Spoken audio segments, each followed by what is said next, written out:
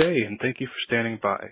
Welcome to the PAR Technology Fiscal Year 2023 Third Quarter Financial Results Conference Call. At this time, all participants are in a listen-only mode. After the speaker's presentation, there will be a question-and-answer session.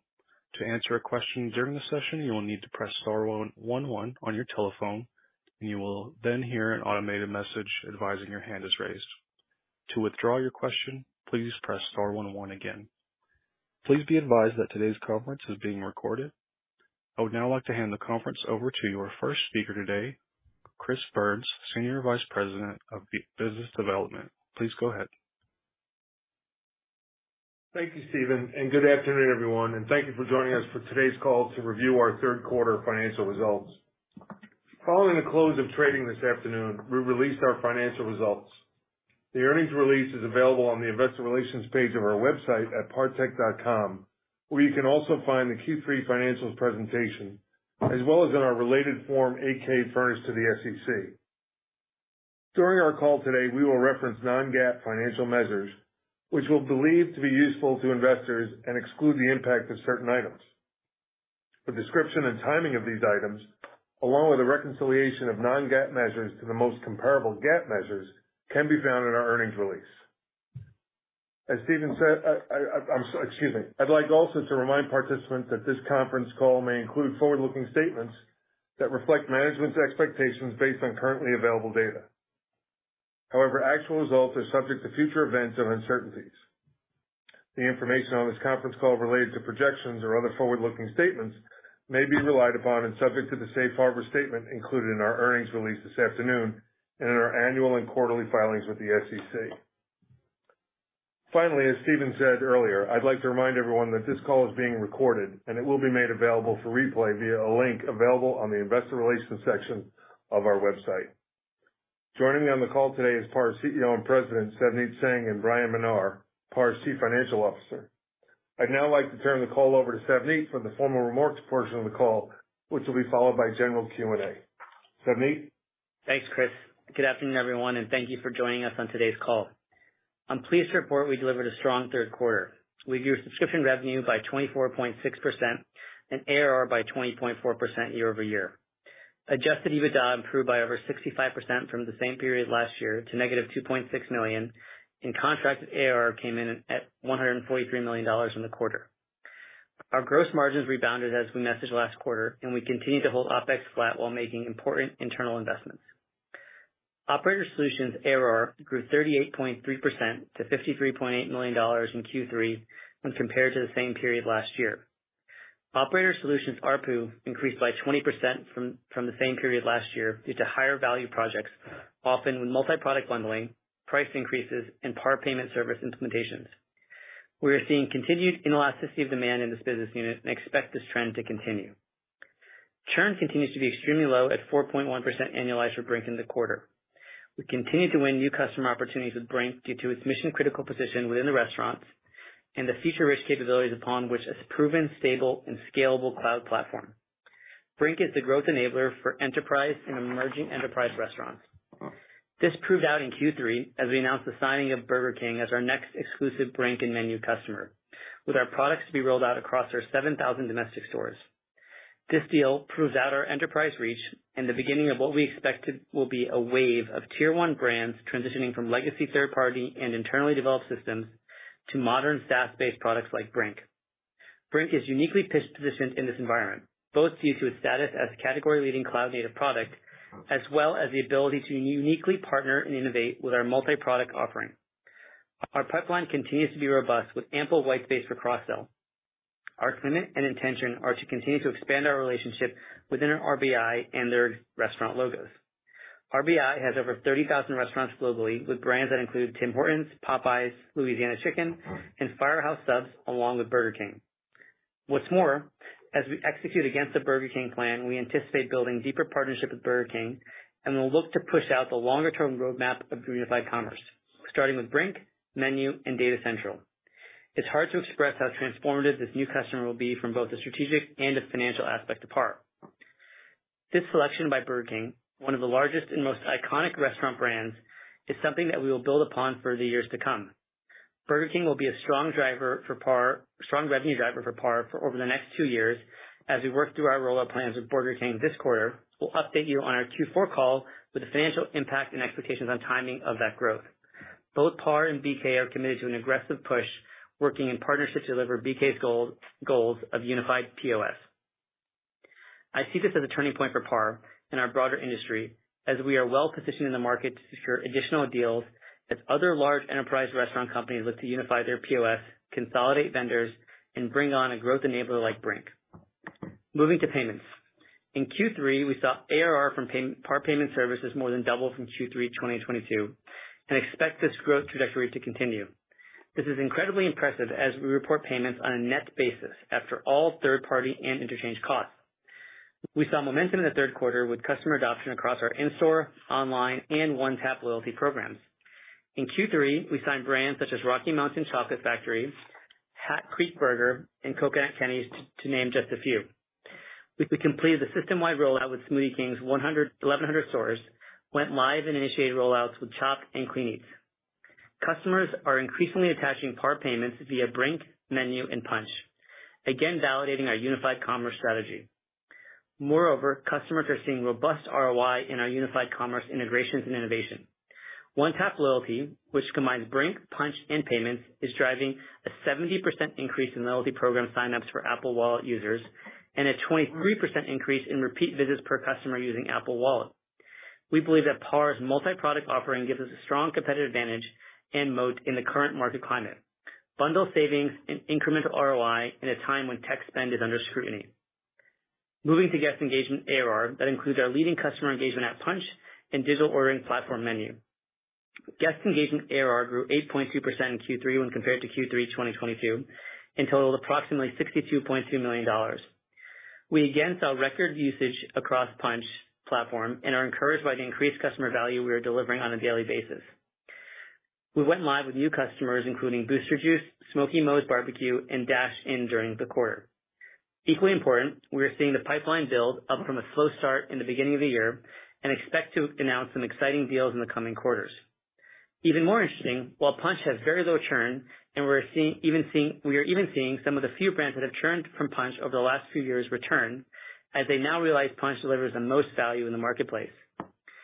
We have invested in our platform to better support our customers' business requirements and are proactively adding features to increase our addressable market and the ability to raise price in the renewal cycles. The other important piece in guest engagement is our digital ordering engine Menu. Menu is signing up new customers at a rapid pace. Excluding Burger King, we signed over 750 locations in Q3. Scooter's Coffee, Coconut Kenny's, and Restaurant Services Limited all signed during the past quarter. The new customer pipeline for Q4 is healthy and will drive additional logo signings. In Q3, Menu's integration was fully certified on DoorDash, Grubhub, along with Uber Eats, and we successfully piloted RBI on those integrations as well. In Q3, we went live with our first customer in the U.S. and now have over 1,100 sites signed up on Menu. The majority of our Menu signings include payments attachments.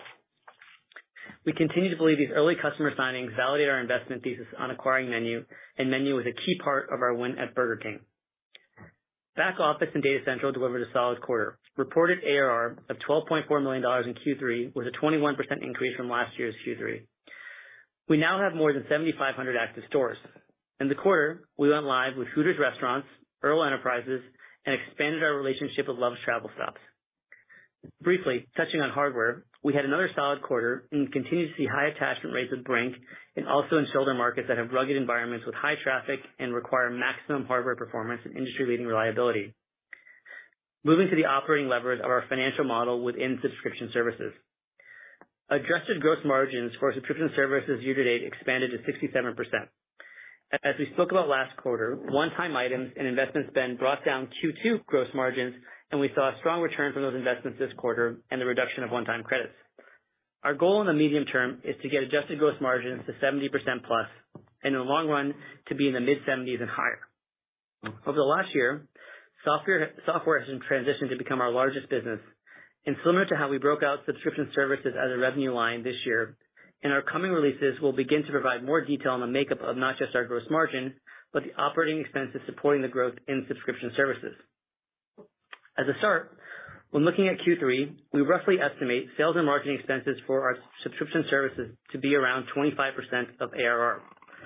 As we continue to grow revenues at a strong pace, we expect this number to continue to work its way down to our long-term goal of 15% or less. As we work through shared cost allocations, we'll provide more detail in the coming releases on how this number is trending. R&D expense as a percent of ARR in Q3 was estimated to be around 41%. R&D efficiency has been a huge focus for PAR, and we'll continue to work this number down to our long-term target of 25% of ARR.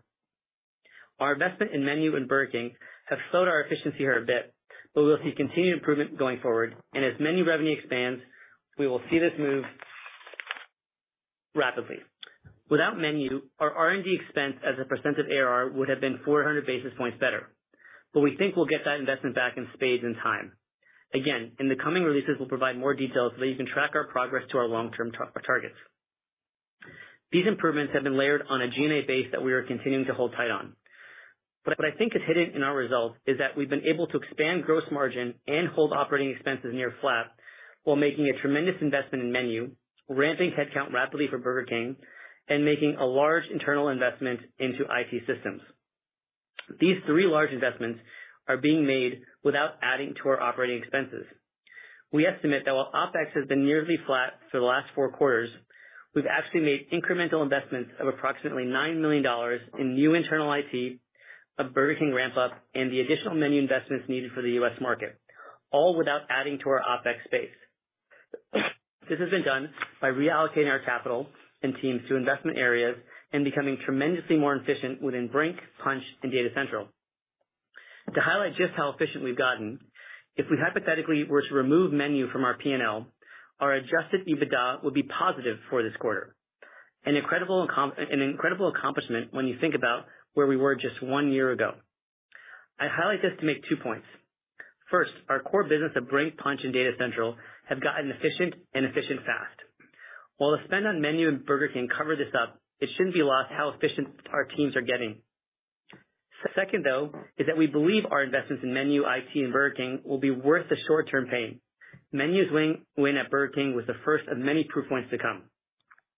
Our plan is simple: to continue to drive strong revenue growth while holding operating expenses very tight. We're going to push aggressively towards the Rule of 40, and our path here will be accelerated via additional acquisitions we see coming around the corner. Brian will now review the numbers in more detail, and I'll come back at the end. Brian? Thank you, Savneet, and good afternoon, everyone. Total revenues were $107.1 million for the 3 months ended September 30th, 2023, an increase of 15.5% compared to the 3 months ended September 30th, 2022, with growth coming from contracts and subscription services revenue, partially offset by hardware and professional service revenue. Net loss for the third quarter of 2023 was $15.5 million, or 56-cent loss per share, compared to a net loss of $21.3 million, or 79-cent loss per share reported for the same period in 2022. Adjusted net loss for the third quarter of 2023 was $5.8 million, or 21-cent loss per share, compared to an adjusted net loss of $11.9 million, or 44-cent loss per share for the same period in 2022. Adjusted EBITDA for the third quarter of 2023 was a loss of $2.6 million, compared to an adjusted EBITDA loss of $8 million for the same period in 2022. This improvement was driven by an increase in subscription services margin and our continued commitment to holding operating expenses flat while allocating investments for Menu and internal enterprise systems and Burger King. Hardware revenue in the quarter was $25.8 million, a decrease of $5.5 million, or 17.6%, from the $31.3 million reported in the prior year. The $25.8 million revenue recorded in Q3 is consistent with Q1 and Q2 results and in line with expectations. Subscription services revenue was reported at $31.4 million, an increase of $6.2 million, or 24.6%, from the $25.2 million reported in the prior year. The increase was primarily driven by increased subscription services revenue from our Operator Solutions business of $4.2 million, driven by a 21% increase in active sites and 20% increase in average revenue per site. The remaining increase of $1.7 million was driven by increased subscription services revenue from our guest engagement business, driven by 1.5% increase in active sites and 5% increase in average revenue per site. The 1.5% increase in guest engagement sites is a result of approximately 6% site growth, partially offset by 5% site churn. We've managed churn as we transition menu strategy from international to North America, in addition to managing the inflection point of Punchh's product maturity to enable continued site growth and noted increase in product usage from our existing customer base. The annual recurring revenue exiting the quarter was $128.3 million, an increase of 20.4% from last year's Q3, with Operator Solutions up 38%, Guest Engagement up 8%, and Back of House up 21%. Professional Services revenue was reported at $11.5 million, a decrease of $0.3 million or 2.8% from the $11.8 million reported in the prior year. $7.2 million of the Professional Services revenue in the quarter consisted of recurring revenue primarily from our hardware support contracts. Contract revenue from our government business was $38.4 million, an increase of $14 million or 57.4% from the $24.4 million reported in the third quarter of 2022. The increase in contract revenues was driven by a $14.6 million increase in government's ISR solution product line. The increase was driven by continued growth of counter-UAS task orders. Contract backlog with our government business as of September 30, 2023, was $327.5 million, a decrease of 5% compared to $344.8 million as of September 30, 2022. Total funded backlog as of September 30th was $88.3 million. Now turning to margins. Hardware margin for the quarter was 25.3% versus 18.8% in Q3 2022. The increase in margin year over year was driven by better inventory and cost management with kitchen displays, mobile, and drive-through products. The team continues to effectively execute on managing costs in addition to pricing where deemed appropriate. We continue to expect overall hardware margins of at least 20% as we go forward. Subscription services margin for the quarter was 50.6% compared to 48.1% for the third quarter of 2022. The increase in margin is driven by continued improvements of our hosting and customer support costs. Sequentially, subscription services margin of 50.6% improved compared to 43.3% in Q2. Subscription services margin during the 3 months ended September 30th, 2023, included $5.8 million of amortization of identifiable intangible assets compared to $5.3 million for Q2. Excluding the amortization of intangible assets, total adjusted subscription services margin for the 3 months ended September 30th was 69% compared to 61% in Q2. The increase in margin is driven by the reduction of one-time credits and efficiencies from investments we made in Q1 and Q2. Professional service margin for the quarter was 23.8% compared to 7.4% reported in the third quarter of 2022. The increase in margin was driven by timing adjustments, including identified use cases in Q3 2023 for previously reserved service inventory.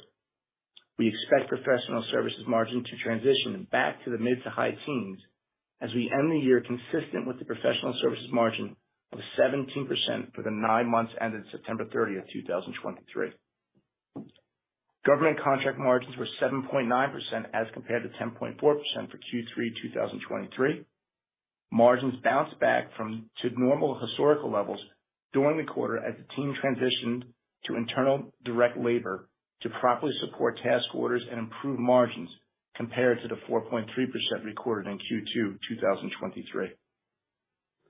In regard to operating expenses, GAAP SG&A was $26.2 million, a decrease of $0.3 million from the $26.5 million reported in Q3 2022.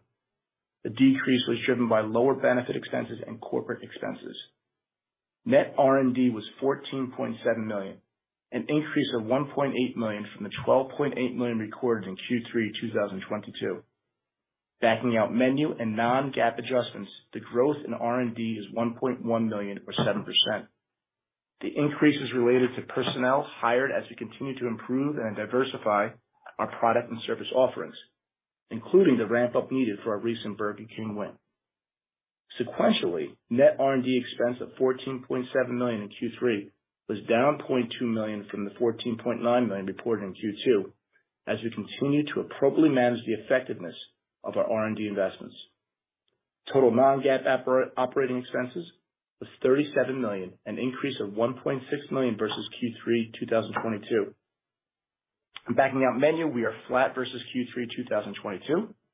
As we indicated at the end of 2022, we will continue to manage the growth of our business while keeping 2023 operating expenses flat compared to 2022 exit rate. Net interest expense was $1.7 million, compared to $2.1 million recorded in Q3 2022. The decrease is driven by increased interest revenue from our short-term investments in 2023. Now to provide information on the company's cash flow and balance sheet position. For the 9 months ended September 30th, cash used in operating activities was $18.5 million versus $33.6 million for the prior year. The reduction in cash burn compared to the prior year was due to management of net working capital, primarily resulting from improved inventory management, as well as the impact of operating leverage resulting from our freeze in OpEx. Cash used in investing activities was $4.8 million for the 9 months ended September 30th versus $64.3 million for the prior year. Investing activities during the 9 months ended September 30th, 2023 included capital expenditures of $5 million for internal enterprise system software, $3.4 million for developed technology associated with our restaurant retail software platforms, partially offset by $3.6 million from transfer of short-term investments. Cash used in financing activities was $1.8 million for the 9 months ended September 30th, compared to $2 million for the prior year. Financing activities for 2023 was driven by stock-based compensation-related transactions. Days sales outstanding for the restaurant and retail segment increased from 53 days as of December 31st, 2022, to 60 days as of September 30th, 2023. We expect DSO levels to come back to historical levels of the lower 50-day range.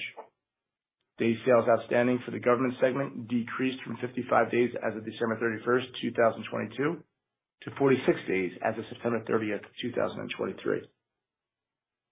As we reflect on our Q3 performance, we delivered on improving margin rates and allowing those margin gains to flow through to the bottom line as we continue to manage OpEx investments to drive profitability improvement. As Savneet mentioned, we've made considerable investments in internal IT and menu development while not growing the R&D and G&A base in a meaningful way. This reallocation of resources highlights the agility of our team. ARR and corresponding subscription services revenue are our growth drivers, and we are confident there is significant growth runway ahead of us, with both cross-sell acceleration and new logo wins, such as our recent announcement of Burger King.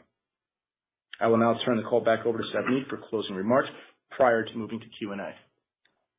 Thanks, Brian.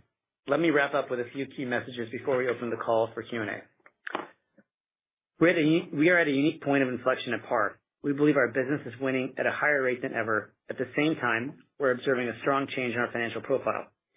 What makes us even more positive is that we believe we're just at the beginning of a tidal wave of large deals coming to market, which should provide for long-term sustainable growth.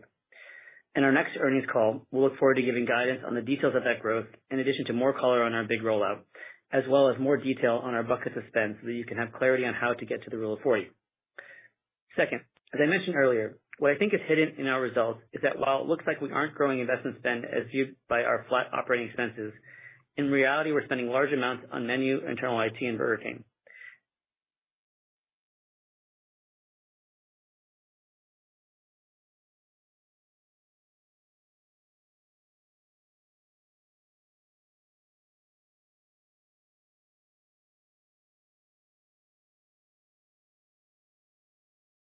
Existing expense at base. We are funding tomorrow's growth engines without net new expense. Third, we are working towards Rule of 40. This quarter, our adjusted EBITDA was negative $2.6 million. As I mentioned, if we backed out Menu from Q3, our adjusted EBITDA would have been positive. Similar to my last point, our core products of Brink, Payments, Punchh, and Data Central are becoming very profitable, allowing us to pump money into our growth engines.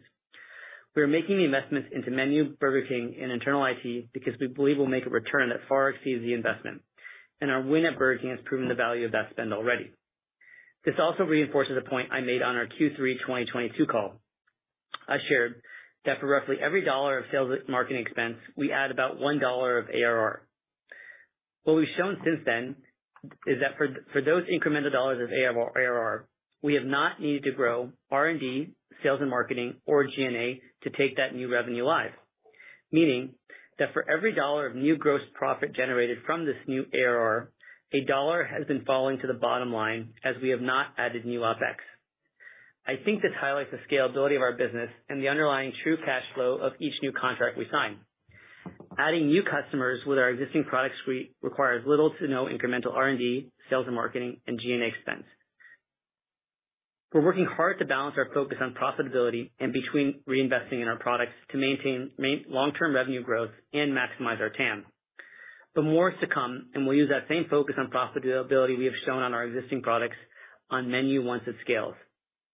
This has also given us tremendous confidence to move faster on acquisitions broadly as our playbook is working. In summary, the competitive position has never been stronger. Our strategy is winning, and it's the right path for this market at the right time. It's a special opportunity that we are not taking lightly. Restaurants need to consolidate vendors, unify their systems and data, and PAR is the only player of enterprise scale we think worthy of their trust. In closing, I'd like to thank our global team for their efforts and dedication on the continued success at PAR. With that, I'll open the call up to the Q&A. Operator? Thank you. At this time, we will conduct a question and answer session. As a reminder, to ask a question, you will need to press star 11 on your telephone and wait for your name to be announced. To withdraw your question, please press star 11 again. Please stand by while we compile the Q&A roster.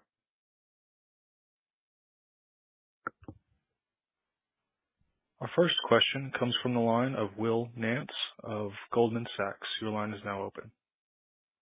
Hey guys, appreciate you taking the question, and thank you for all the helpful details. Looking forward to all the new disclosures in the coming quarter. Wanted to maybe start on the BK win. So you mentioned you think this kicks off a wave of tier one restaurants looking to upgrade their technology going forward. Wonder if maybe you could kind of double click on that. What are you seeing in the market? What do you think the timeline is on that wave? And then maybe on the BK win specifically, could you maybe give us a little bit better sense for how the RFP process went for this? How long did it take? How many competitors were in the process? And any color on whether you were seeing more legacy competitors in that process, or maybe more challengers like yourself. And then how do you think about the competitive positioning going forward with this win under your belt? Thanks. Yes. So on the first question, we feel like we're in the beginning of that tidal wave. I'd say just in this quarter, we've seen more RFPs and interest from the largest brands in the world than we have in my entire time at PAR as it relates to POS. And we also see that in loyalty within Punchh. And so it seems to have kicked off, and I don't think it was coordinated, but there is this movement by the large players to now look at third-party software because of the reasons I think we've talked about in the past, which is it's incredibly expensive to maintain your own IT systems, and it's very hard to keep them modern. And the advantage of having a modern software product is you get the benefit of the development we do for everybody. So I think we see that happening, and the RFPs that have kicked off, again, that we've been just notified in the last couple months here are far more than we've ever had, literally since I've been at PAR. So it's very exciting to see that. As it relates to, our big win, all processes are competitive, and for a deal this large, that's an exclusive and a mandate, it's incredibly competitive. The competition, I'd say, historically are the large enterprise players. There isn't another large sort of upstart like ourselves in the enterprise space that can handle the scale, volume, and innovative demands of a brand as large as BK.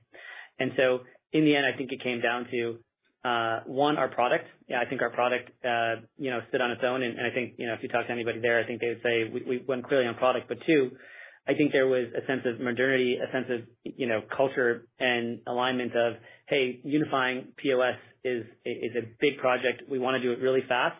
And I think they felt that, really came from who we were in our culture, and they've been an incredible partner through that. So I think it showed all the best parts of PAR. It showed our product, it showed our culture, our speed, but also our ability to roll out quickly. Got it. Very well. And then look, just maybe a question. The contract business obviously firing on all cylinders right now, and I know you previously said you wanted to make sure that the market appreciated the kind of momentum at that business and the size of some of the recent contract wins, and it keeps getting better. So I guess the question is, is now the time to evaluate a process for that business? Can the performance get better? And then, I sort of ask in the context of, you've got a lot going on, huge win now. It sounds like you're going to be ramping expenses to kind of absorb the BK win. You're talking more acquisitions. I know you're working on menu as well. So, when you think about all that, how are you thinking about priorities for kind of simplifying the business and maybe recycling some of the capital? Yeah, no doubt the time is right. And, in our Q2 MD&A, you can kind of see we're continuing on those strategic alternatives for that business, and we'll push forward aggressively because we do think it's the right time. And, I think we would look to deploy that capital exactly how you suggested. As it relates to ramping up for Burger King and stuff, the beauty of our deal there is that while we ramp up, quickly, we're very quickly compensated for it. So there's short term, spend, but long term, it's incredibly profitable. So, I'm not too worried about there. So I think the investment would be primarily in M&A, for what we're looking to do. We don't need to, potentially divest the business, to fund, the go forward growth we see in menu and in, Burger King and other large deals. Got it. That's very helpful. Appreciate you taking the questions today. Thanks, Will. Thank you. One moment for our next question. Next question comes from the line of George Sutton of Craig-Hallum. Your line is now open. Thank you. Savneet, congrats on the BK. So curious in terms of the capacity for what you can roll out. In other words, how quickly you did 1,200 units this quarter. Can you give us a sense of what the capacity is without substantial cost increases? I would say, today if we did nothing, we'd probably double that. Obviously we'd ramp up what we needed to. This quarter we're kind of working out the rollout plans with BK, and so, next quarter I'll be able to kind of announce, how we see that ramp up going. It will be aggressive and it'll be a push, but I think a big part of their evaluation of PAR was, could we handle that and how we'd handle the bursts and overages on expectations, and so I think that was a big part of the reason why we won. As you're looking at these large scale RFPs, how many of them are focused on the point of sale versus a broader unified solution as you think of it? I would say they oftentimes start off as POS, and then we're able to bring in more to the table. And so, our goal is to always start every customer out with at least 2 products. BK was a great example, but I think as I look at the ones coming down the pike, most of them will also be 2-product deals. We've got one that's a 4-product deal we're working on right now. And so, the market is definitely, my comments when I meant that the opportunity in TAM was the market is kind of now turned to our strategy. I think there is just this tremendous desire to have simplification, vendor consolidation. And I think, like I said, a big part of the reason that we won Burger King was we had the menu offering built into Brink. And so I think that helped us differentiate ourselves. I think other brands will look at that the same way, particularly if they're saying, well, you can also do online ordering and you can also do back office. It helps the story, and the ROI equation gets stronger and stronger for the brand. Just one clarity question. When you get into a 4-product deal opportunity, the list of competitors gets extremely short. Is that correct? I don't think there's anyone else. So it's generally saying, hey, I can PAR do this, or I can, put together 3 or 4 other vendors. And you can just imagine in an environment when tech spend is being scrutinized, where, you've got small IT teams, that pitch is pretty attractive. Understand. Thank you very much. All right. Thank you. One moment for our next question. Next question comes from the line of Samad Samana of Jefferies. Your line is now open. Hey guys, this is Jeremy Saylor on for Samad Samana. Thanks for taking the question. On the guest engagement churn, you mentioned it briefly in your opening remarks. It was related to taking Menu to the U.S. market. Can you maybe elaborate a little more on that? What exactly drove the churn? Yeah, it's nothing meaningful, but when we acquired Menu, it had a large, not a large, but an international base.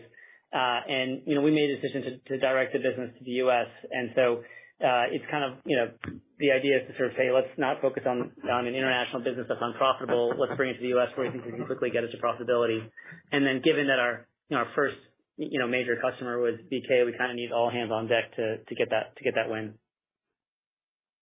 Got it. That's useful color. And then maybe following up on the rebates that you guys issued last quarter, I know there was some infrastructure maybe you had to invest in. I guess are you all caught up there? Are there still kind of investments you need to make to kind of get that up to speed? Well, yeah, I just saw we had the gross margin jump back pretty quickly here. Part of that was just the investments that we made, the ROI. Part of that was not having any credits in this quarter. So, we didn't have the credits issue on this quarter, because we kind of addressed that spike we had last quarter. And we feel good about that. There's always ongoing investments. I don't ever expect, and, knock on wood, our gross margins ever drop to where they were in Q2 again.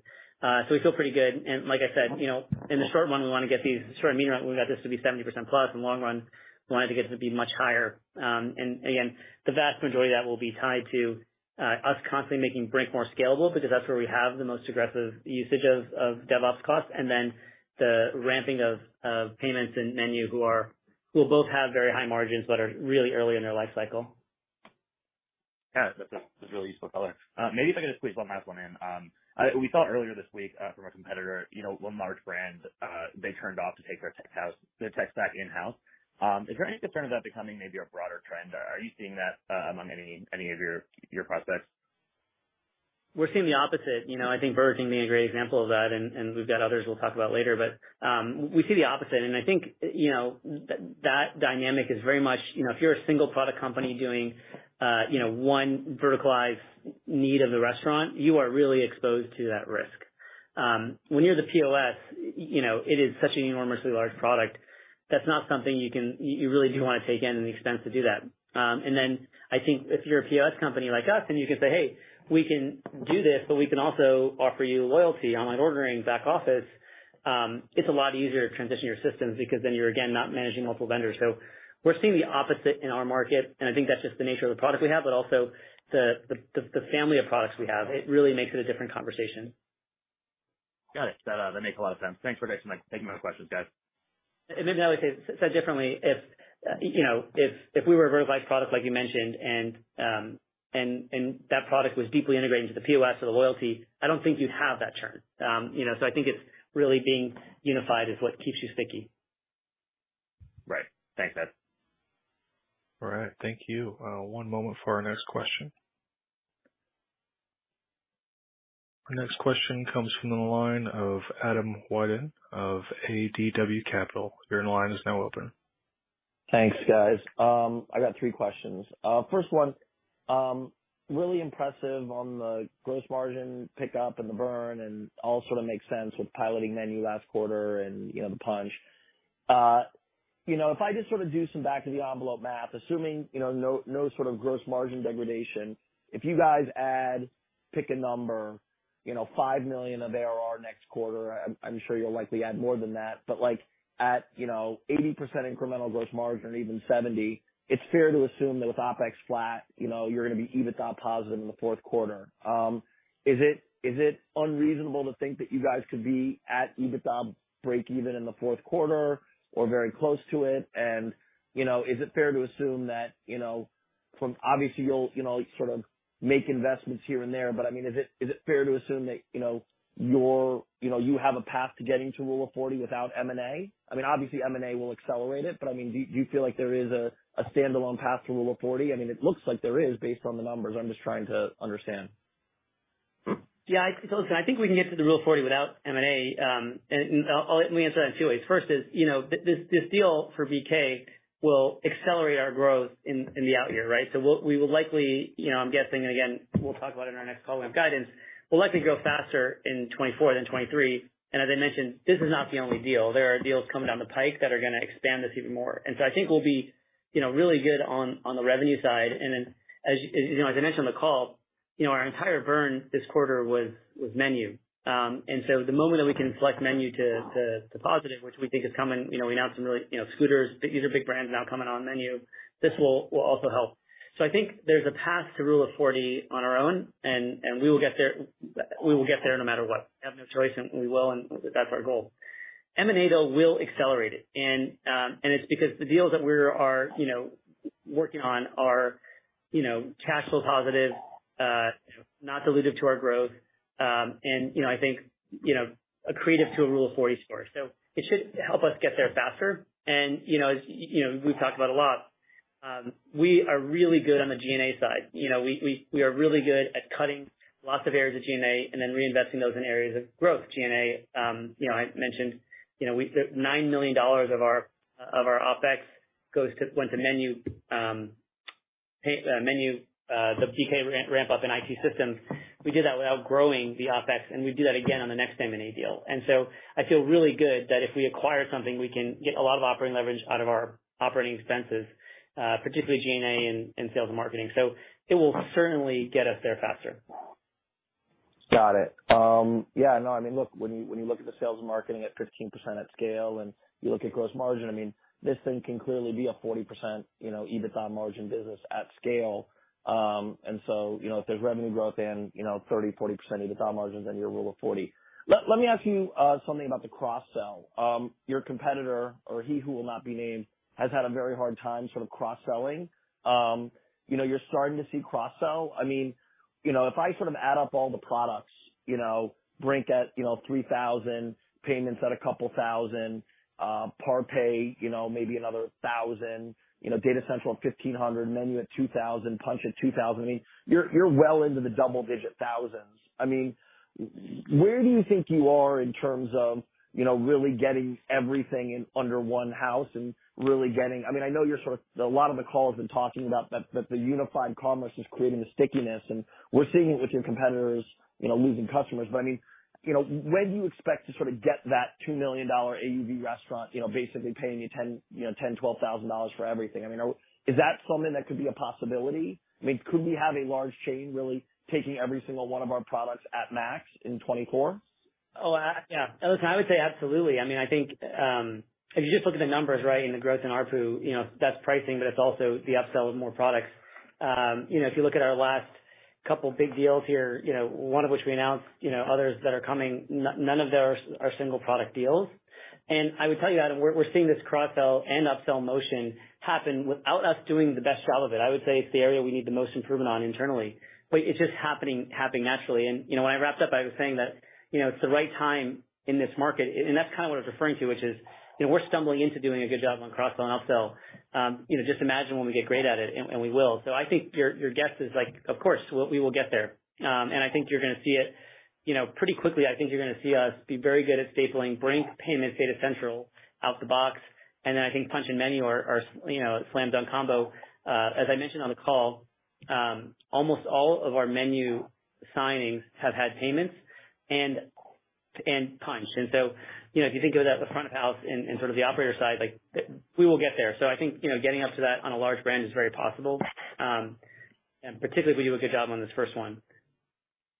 Yeah. And I think you mentioned that, earlier on the call that, obviously, RBI's, I think you said this earlier in the call, but, RBI is a large chain, but I mean, I think the intent is, that, if we execute well on Burger King, that, you would expect to, move horizontally into the other brands and perhaps, sell Punchh and the rest of Menu and the rest. I mean, there is, obviously everything's competitive and, the deal goes the best guy. But I mean, I think it's your expectation that if you deliver that, that the relationship should grow meaningfully. Is that right? That's right. I mean, I want to expand the timing on that, which is it's going to expand in two ways. It's going to expand in that we, I think we've been great partners to RBI. I think they've been incredible partners to us. And we want to grow the relationship across the logos they have. We think we're a great fit. We are both culturally, but from a product perspective, that'll be great expansion. But I also think from a product perspective, we will be pushing, Data Central and Punchh and so on and so forth, provided we're adding value that aligns to their roadmaps. And so, it's just an incredibly large opportunity that we will get to. And I think it's a really huge sign that they chose not Brink, but Brink and Menu. understanding that they now have a sort of transaction product and a off-premise product, from us is highlighting that. All right. Again, hold on. I have a third. My third question is about M&A. Okay. My question is, we've seen the public companies, sort of materially, I would say the single product companies have materially lost their valuation multiple, largely because of stickiness around customers. And I think in the past, you've sort of said, the private equity firms and everyone have sort of been hanging on to sort of 2020 and 2021 valuations. You haven't really done an M&A deal, in 2.5 years. You've done a lot, but, Menu was sort of an acqui-hire and it won you Burger King. I mean, what do you think the probability is that you land sort of a $100 million ARR business? Because my sense is that, if you were able to sort of, cross the transom and make this a $300 or $400 million ARR business at a 40% margin, that, we're not going to be trading at 3.5 times ARR. We're trading at 10 or 12 like Agilysys. I mean, this company is massively undervalued. Let me answer this way. I think there's the possibility to buy $100 million ARR absolutely exists. I don't know if it's in one ticket or three, but I think that's there. And I would tell you it's my number one priority as CEO. My KPI is to get that done is on the M&A front. And so we think it's really the right time. And again, I can't stress you enough, the fact that we got Menu right on here and obviously we got Punchh really right has just emboldened us to say, we got to do this twice as fast. What are companies thinking that are doing $200 million of ARR trading at 1.5 times revenue? What's their exit strategy? I mean, my question is, what do these companies do if they're losing customers, if they're not selling to you? That's my question. What is a company doing? I'm not what sure. Is the exit strategy? I think it's, they all have an opinion. They'll have some idiosyncratic rationale. I think in the end, if you're a shareholder of that company, it's hard to sort of stay there forever without wanting to drive a return. I think that return is partnering with a firm like PAR. So I think I agree with you. I think it makes a ton of sense. And, in the end, I think markets are logical and objective and that benefits PAR. Thanks, Adam. Sorry, we have to jump to the next call. Thank you. All right. Thank you. One moment for our next question.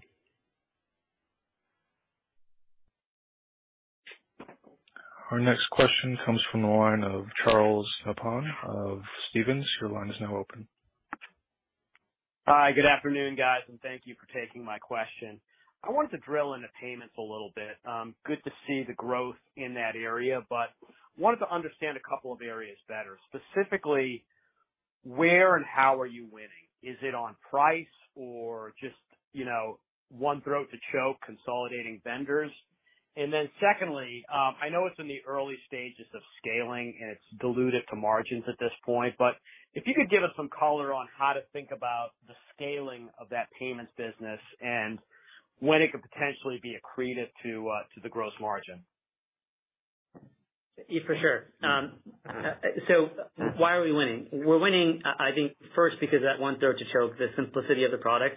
But it's so much more than that. It's the integration of that product into everything that we do, the same dashboards. Like, it's just so powerful to have that integrated. And so it's, one throat to choke if you got a problem, but it's really that integration into the rest of what we do. I get an example of One Tap Loyalty on Apple Pay. I think we're the only people that can do that, where you can pay with Apple Pay and get enrolled in a loyalty program and pay. It's so powerful to the brand. So it's that one throat to choke plus the innovation we can do once you're integrated across us. And I think that's why we win and we continue to win really, really nicely. From a margin perspective, our payments business will be accretive to our operating margins, now or close to now. So we are seeing a lot of growth because, we're selling it through our same sales team, right? And we have one sprint team that works on it from a product perspective. I think the gross margins are going to take a little more time just because we're growing into the infrastructure costs, but it will no doubt be a big driver of our gross margin growth over time, just because the revenue is coming in and we're not adding a lot of cost here. Yeah, I forgot to mention, we account, unlike our competitors, on a net basis, right? And so, on an apples to apples basis, we can make our revenue growth look like it was, twice as big or whatever, 10 times as big on a payments basis because we're giving you the true net take. Right. Got it. And I want to follow up with the earlier question around guest engagement and Menu. The 8% growth, obviously some of that is attributable to controlled churn. Just wanted to get a better sense for how long that churn is going to take place and how we should think about, the normalized growth rate of that business, if there is one, as well as, if you could quantify the impact of the churn this quarter, I think that'd be helpful as well. The churn was, we for the year, our churn is around 5%. So it's not, been a high churn year. That's kind of our normal churn. So, for us, it's, how do we get the growth engine going? And I think, Q3, we had a really great quarter as it relates to CAR signing new logos. Q4 looks really good. We'll know in the next, 6-7 weeks here where that ends up. And that will get the growth engine going, where I think we want to get this thing, much faster growth than where we are today. But this will also be the area I think you'll see us be acquisitive, because we need more products to pump into the front of the house, and this will be coming from that side of the place. So I think you'll see us be acquisitive in this part of the market, but also we are winning really good deals here now. And I think that's, a testament to our leadership there. So that is starting to turn. And again, the churn has been 5% for the year. It's, that's kind of where we want to be. Year over year is a good number. And for both of those products that are in that business area, they were both at an inflection point this year, right? So, as you mentioned, with Menu making the kind of transition strategically, holding off and trying to grow international where they were originally when we acquired, to getting it ready for North America, which has obviously, you can see we've done here with this most recent win. And so it was getting ready for next year's growth and going forward. Similar with Punchh, where it was hitting that kind of inflection point of where it needed to continue to set itself up for continued growth going on. And the fact that we were seeing more usage in the product as our current customers are using it more and more and seeing the value in it. So it's getting that product stabilized for that. So we were not really hitting the gas on the growth engine for those. So it was kind of making sure we managed the churn during that year, knowing that we're going to have a low growth year. Got it. Appreciate the call, guys. Thank you. All right. Thank you. One moment for our next question. Next question comes from the line of Patrick McIlwee of William Blair. Your line is now open. Hi, guys. Thanks for squeezing me in. I just had one more question I wanted to get in here. So last quarter, I think you said you had a few sizable deals in the pipeline for Menu, and safe to assume, BK was one of them. So I just wanted to ask how your pipeline there looks now. Are there any other sizable deals we could expect to flow through in the coming quarters? And, could we reasonably expect any of those to drive a divergence in the profit trajectory from where we stand now? For sure. So, BK was one. Scooters, another one I mentioned on this call, was another big chain, really fast growing chain, impressive chain. We've got, more around the corner. So, the challenge for us is actually not winning business here. We're winning business. If you think about it, we've already won, 1,100 stores. We'll add, more this next coming quarter. We'll be, compared to our, big peer in the space, we're not, leaps and bounds away from what they add in a year now. And so it's coming. For us, the challenge is really getting the product out the door, because as I said, we so rapidly brought this business to the United States. We need to, make that investment. That's what we've been doing. So winning the business hasn't been a problem. It's a superior product. And when integrated into Punchh, it's an incredible experience. It's getting the product out the door. So I think you'll see, some of that happen in Q4, a bunch more in Q1, and then we hopefully have some nice flow through of payments revenue that comes from that as well. Very clear. Thanks, Savneet. All right. Thank you. One moment for our next question. Next question comes from the line of Andrew Hart of BTIG. Your line is now open. Hey, Savneet. I just want to follow up on that comment you made about M&A, being your number one priority. I guess, when you think about it, what boxes do you want to check? Is it just thinking about, building scale, or is there a specific capability you'd like to acquire or focus on a region? Just want to unpack that, where your focus is the most. Yeah. So, it's always product based, right?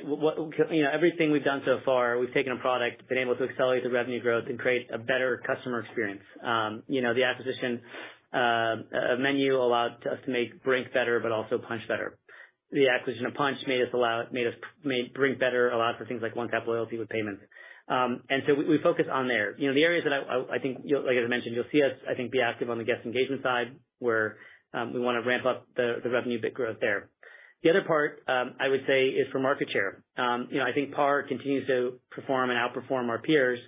And in this environment, we think it's a really good idea for us to take advantage of that by, being acquisitive, bringing those businesses in-house. And, again, given our ability to control costs, do value. So I think create value. So I think market share is the other part we look at, which is how do we get faster market share? Because we know that as we add logos that we don't have today at PAR, we can then take that logo and penetrate with additional products, creating tremendous value. The cross-sell question that someone mentioned earlier. So we're seeing that. And then the last part I would say is new verticals and geographies. We are getting pulled into new verticals and geographies all the time, and oftentimes our answer is we're not ready for that yet. But with an acquisition, we could be there and we could move quickly. So those are the three parts that we're looking at today. Thanks. And then on our numbers, it looks like sequentially ARPU kind of across all three ARR segments was up. We talked about PAR Pay, I think, being a driver of that in Operator Solutions. Anything else to kind of call out on the ARPU side? And then also on guest engagement, kind of the most significant jump there. Is that just a function of kind of lower ARPU menu customers rolling off, or anything you'd call on the guest engagement? No, it's ARPU. Price. It's price. Yeah. So it's payments on the other side, but it's price. So we've continued to become smarter at how we take price and renewal cycles. How do we show value to our customer and then create value for PAR? So it's price is the other big lever. Thanks. All right. Thank you. One moment for our next question.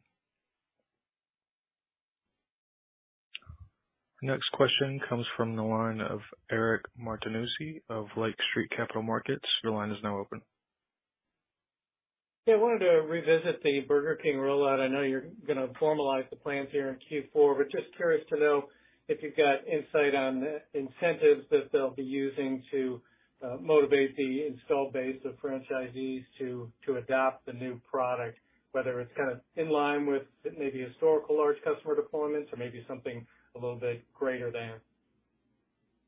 I probably can't talk about those specifically just because those are private to them, but I would say, they're very focused on, unifying their POS.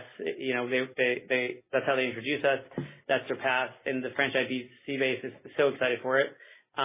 What I can say, Eric, is I expect this to be a relatively rapid rollout for a business this size. There's just tremendous alignment between us, between them. And so this is not going to be the kind of, chain that sits on this for many years. This will go very quickly. And, we're contracted that way and aligned that way. And so we both want that to happen. And I think that's why it'll happen. Okay. And then a follow-up to that also tied to BK. Curious to know, your hardware run rate's been in the neighborhood of 25 to 26 million or so. Does that change with the deployment with Burger King? It'll depend. We'll see. On our next call, we'll be able to give you a little bit better guidance on that as we're working through these plans.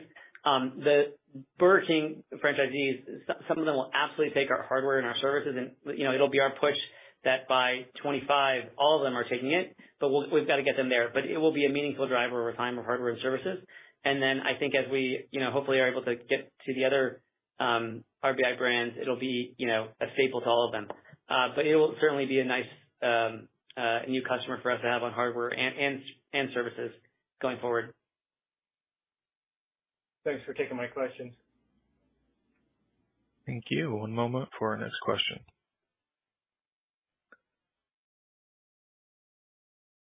Next question comes from the line of Kyle Peterson of Needham. Please go ahead. Great. Good afternoon, guys. Thanks for sneaking me in here. Most of my questions have been answered, but just wanted to ask quickly on the government business here. Looks like the revenue came in really strongly. Were there any kind of one-time task orders or anything that pushed that to the upside, or is what we saw in the third quarter a good run rate to use in our models moving forward? Yeah, I think from a revenue standpoint, government obviously hitting all cylinders this quarter. I mean, we expected that was in the upper 30s. We expected it to be in the lower 30s on a quarterly basis. The margin, we were able to convert that back over because the team was able to properly manage direct labor, where at times that was being passed through and some of the task orders to a third party. And the team was able to set up internally so that it actually leveraged the internal team, and that gave us higher margins. So now we're back to what would you expect, your 6 to 8% margins, and that's what we expect to kind of move forward with. Got it. It's really helpful. Thanks, guys. All right. Thank you for your questions. This does conclude the question and answer session. I would now like to turn it back to Savneet Singh for closing remarks. Thanks, everybody, for joining us during this exciting time. We look forward to updating you on our next call. All right. Thank you for your participation in today's conference. This does conclude the program. You may now disconnect.